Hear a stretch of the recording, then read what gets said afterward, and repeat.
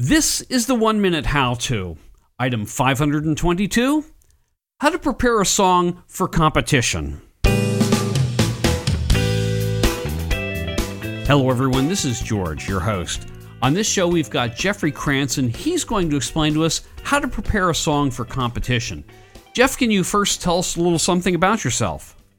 I'm a Billboard award-winning singer and songwriter based in New York City. My music sounds like Billy Joel meets Josh Groban at an 80s tribute concert. Okay, Jeffrey, if you're ready, then you've got 60 seconds. I think it helps to care about the cause you're writing for, so make sure you really care. Before you write the jingle, do your research. Take a look at the organization's website, literature, pictures, and videos. You need to have a good sense of what they do, their mission, and who they serve. If you can speak with a board member and people who have worked in the field, that will likely be helpful. It will give you a better sense of not only their mission, but the people and passion behind their organization. They may have ideas for the jingle, or they may not, but something they say may inspire you. See if you can visit their headquarters or see their work in action. I recommend writing more than one jingle so they have options. You can involve the key decision maker in the process, providing demos of 2 or 3 possible jingles. Also, make sure your jingle is 30 seconds long, as that is industry standard. Use the slogan of the organization in the lyrics of the jingle. When you hear that jingle, does it capture the spirit of the cause? Will it inspire others to learn more, to give money or time? If so, then you've done your job. Can you expand just a little bit on what you mean by a strong song? Absolutely. You really want to get, so to speak, inside that organization. You want the jingle to express its mission, its mind, and its heart.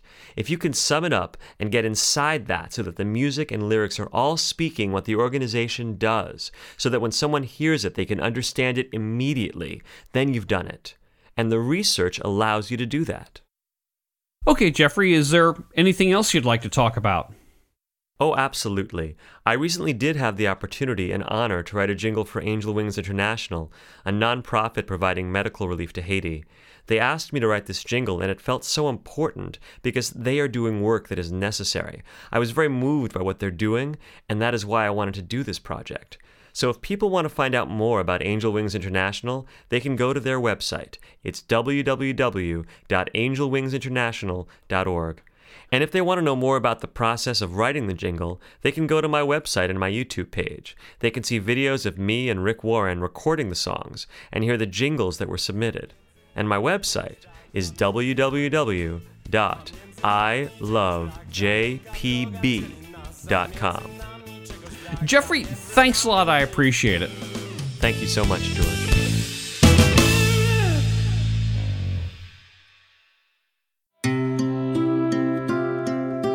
Health and hope for Haiti. Our mission's clear. Take my hand and join us. Angel wings.